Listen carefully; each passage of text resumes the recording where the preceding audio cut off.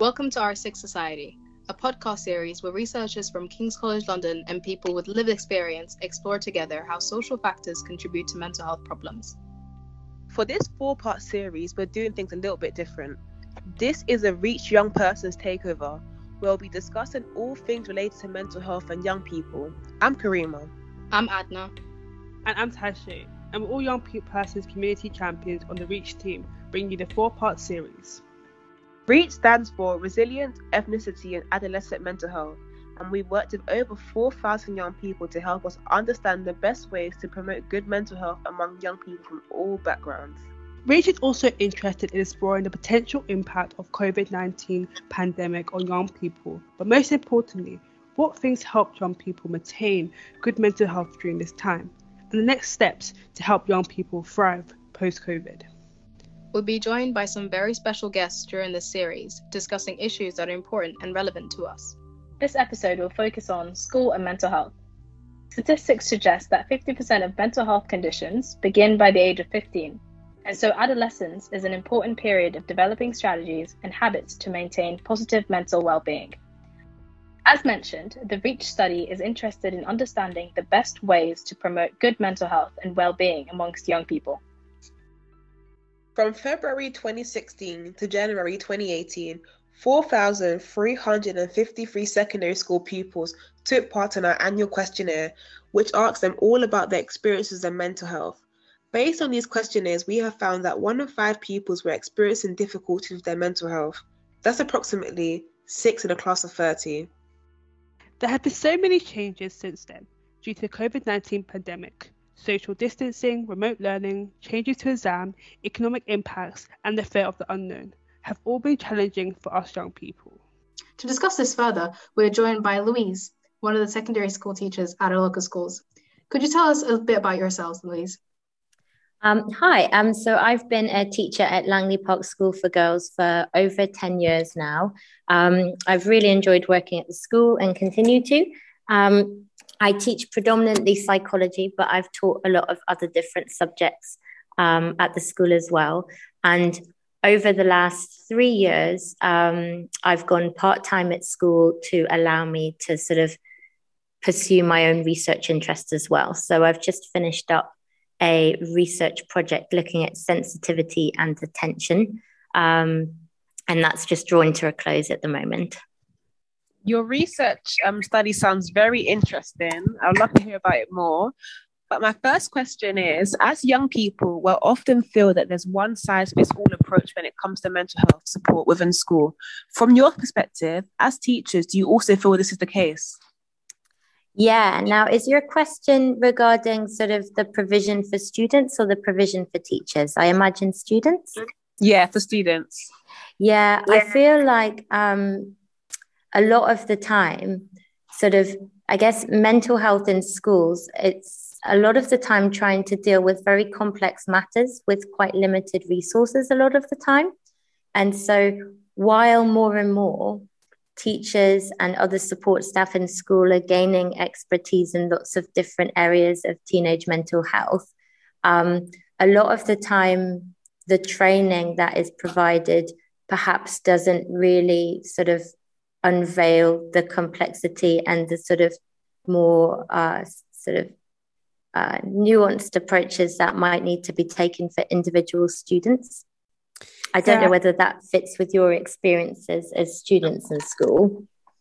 I feel like personally, with my school specifically, I feel like they've taken like different approaches depending on the student and like the streams of the case. I know my school have opted for like smaller like sessions where you just talk to I don't know what they call them, like a psychologist. Mm-hmm. And then they also have like sessions where you can talk to a counselor. So I feel like maybe when I was younger, but as I've gotten older, they have more of a variety of approaches they take for different students. So was this the same case for during COVID or before COVID or post-COVID? This is post-COVID. So I think before COVID, there wasn't that much of a variety for like approaches to mental health for students. But I feel like since COVID, there's been many studies, and I feel like they understand a bit better that, you know, it was going through such different times, things we've never happened before, like a long-standing lockdown where they've I don't know, tried to have a new approach to children's mental health in schools. All right, because when I was at school, I often felt like there was a one-size-fits-all approach to mental health. I felt like all of us fit into some neat box, and that we were getting help because help was needed, but no one actually cared about individual cases. Everyone was just like, oh, everyone's going through COVID, therefore you're all having the same issue type thing. And I was like, it's not the same for all of us. All of us have different experiences. Yeah, I agree. I don't know if this is related, but do you guys feel like it's schools' responsibility to handle like students' mental health? Was it like more of the parents, or like it's just the schools' responsibility for like passing on this information to parents? I think it is school responsibility, because for a certain amount of hours you're at school, like if you deep it, you're at school more time than you're at home. So you spend more time seeing your teachers than you do at your parents. So they should be responsible to take care of mental health. It seems like why put all the pressure on teachers, but like you just said, like for example, if something bad was happening at home, they wouldn't know about it. So why would you not want to know about my mental health issues? You want to know if my, like, yes, I'm not going to go into details about certain situations, but you wouldn't know that. So at school, you should care about my mental health too. So I think it is their responsibility, but don't take it off the parents too, because they obviously should know a lot about their parents. But with the first question, I'm in the middle. I think that it depends on the student. It depends on the school. If it's one size fits, I feel like you said, in my case, one of my friends, I know that they did something completely different. Like a lot of us had counselling, kind of mental health issues, but she had like some art therapy thing, and I feel like very different to like normally. But she didn't.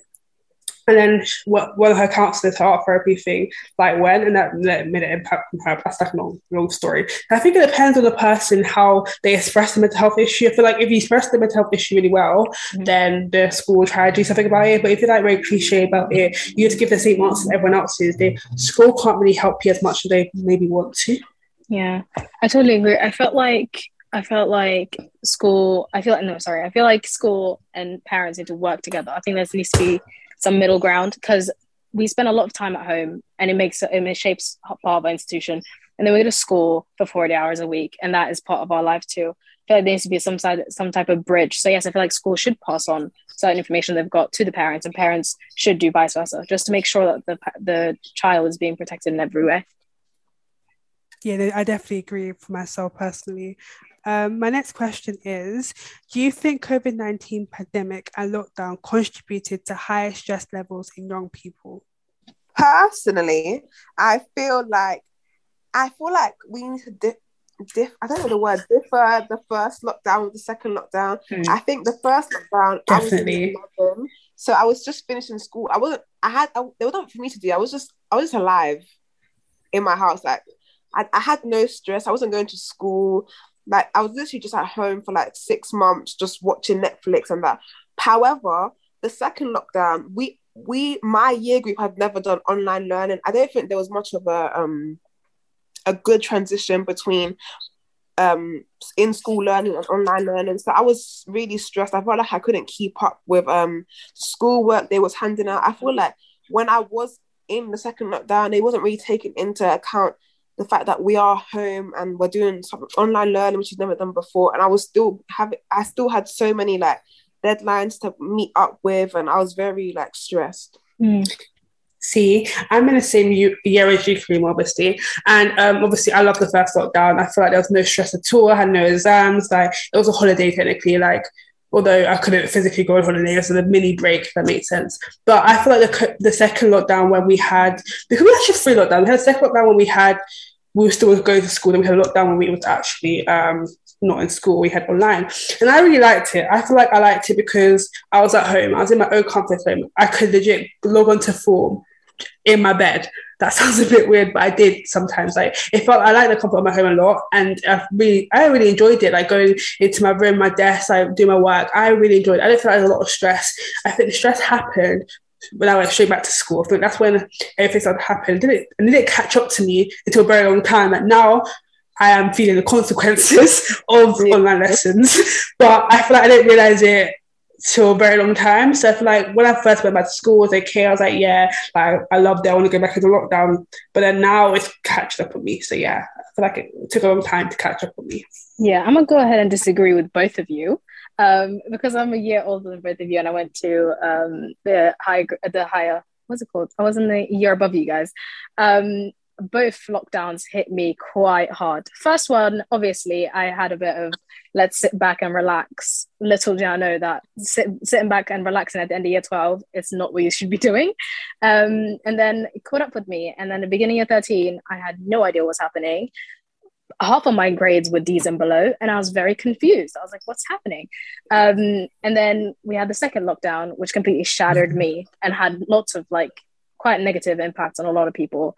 And I know that the second lockdown hit quite a few people in my school really, really hard too.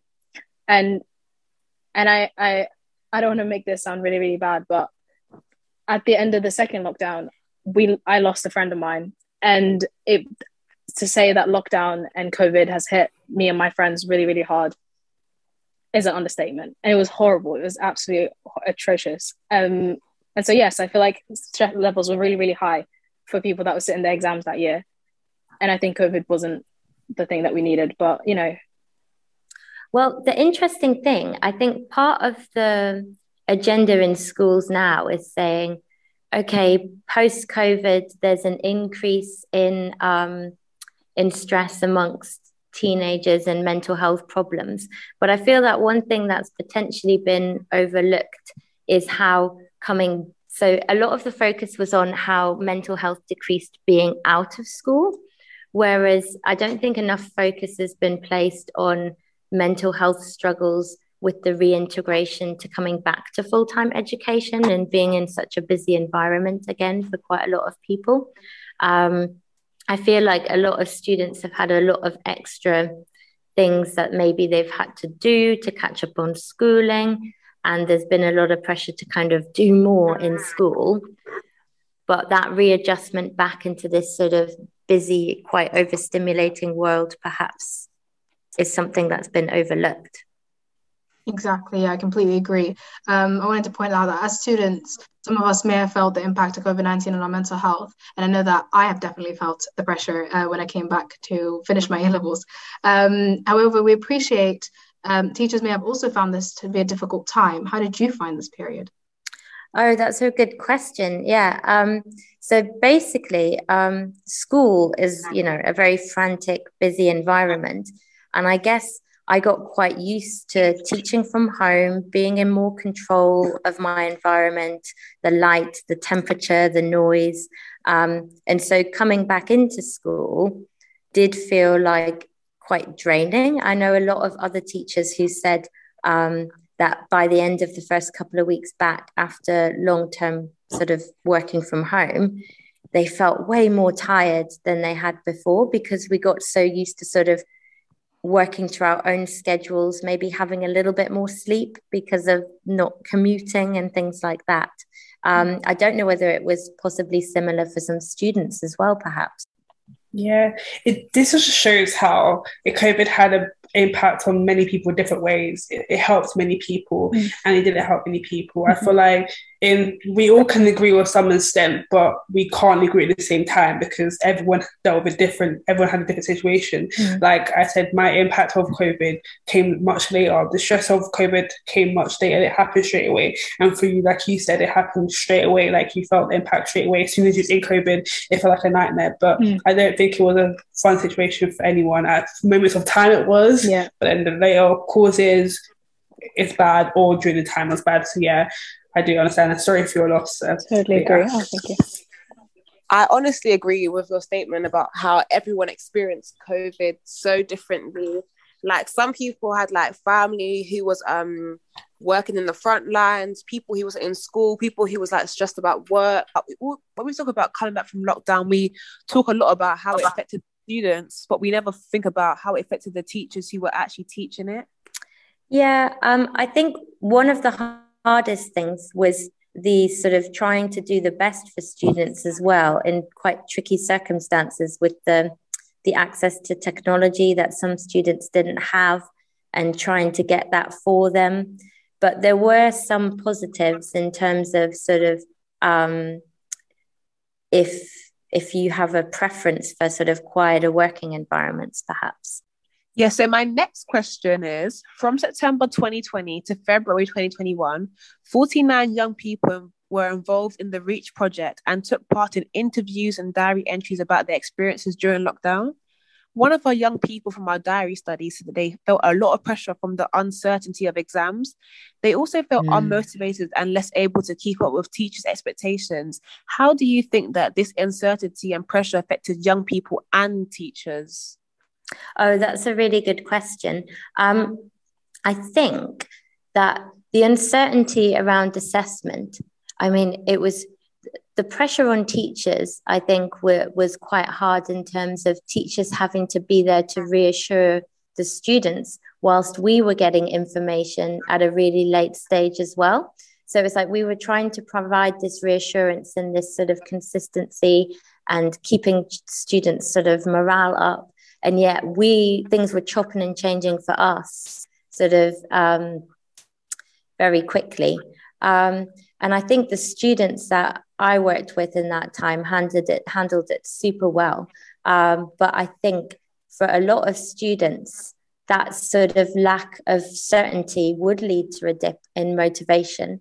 But hopefully what a lot of teachers around the country might have done was to sort of try to sort of build up that internal motivation rather than just focusing on the external motivation of exams. Did you feel any additional pressure or responsibility for students' future due to like the weighing of predicted exams, how important they became now? Oh, completely. So the judgments around teacher assessed grades, I mean, we really upped the level of within department moderation, because that sort of knowing that the threshold, if a student was just 1 or 2 marks around a threshold for a particular grade and the effect that putting them below or above a particular threshold would have on their future, these thoughts, they don't leave you at the end of the day when you sign off your computer. You're thinking about it a lot and thinking about the impact these decisions have sort of on the students moving forward. And it's a lot of pressure to kind of carry around with you, especially if you are a person who tends to overthink things and, don't just make a decision and leave it. Yeah, 100% agree. I wouldn't want that pressure on myself for being in year 11 at the time.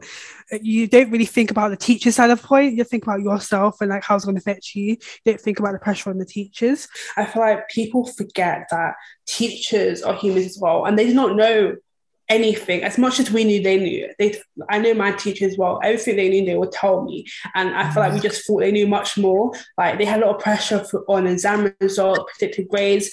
Legit, people's futures were in their hands. Like they had so much pressure on them. And I feel like, yeah, people just didn't understand it. And there's a lot of stress. Even online lessons, they've never done online lessons before in their life. Having to change to this, there's a lot of pressure. Not know how to do it. I feel like it had a lot of pressure on teachers, honestly. Yeah, and let's not entirely forget that teachers are human beings too. They have their own lives, have their own family, have their own friends. They couldn't go out either. And suddenly they have these kids that depend on them for their futures. And everything has been flipped on its head, just like we felt it. They felt it too. And they must have had family that was struggling with a lot of things and people they couldn't see and grandparents they couldn't visit. Life was tough for all of us at some point. But my next question is, do you have any thoughts around support from the government for teachers during COVID-19 and post-COVID? I guess, hope I don't get into trouble for saying this. I guess my thought is that there's a lot of headline grabbing, sort of like, we're throwing money at this, tutoring, but it seems that a lot of things have been done in a way that it hasn't been strategically planned. And it hasn't been delivered in a way where schools have had what they need at a time when it's helpful to have it. So, being able to plan how you're going to use a graduate tutor or some extra, tutoring services that you could buy in advance of the start of the school term so you can get the best out of it, rather than sort of trying to make decisions on the go while you've got all the other responsibilities in school happening still.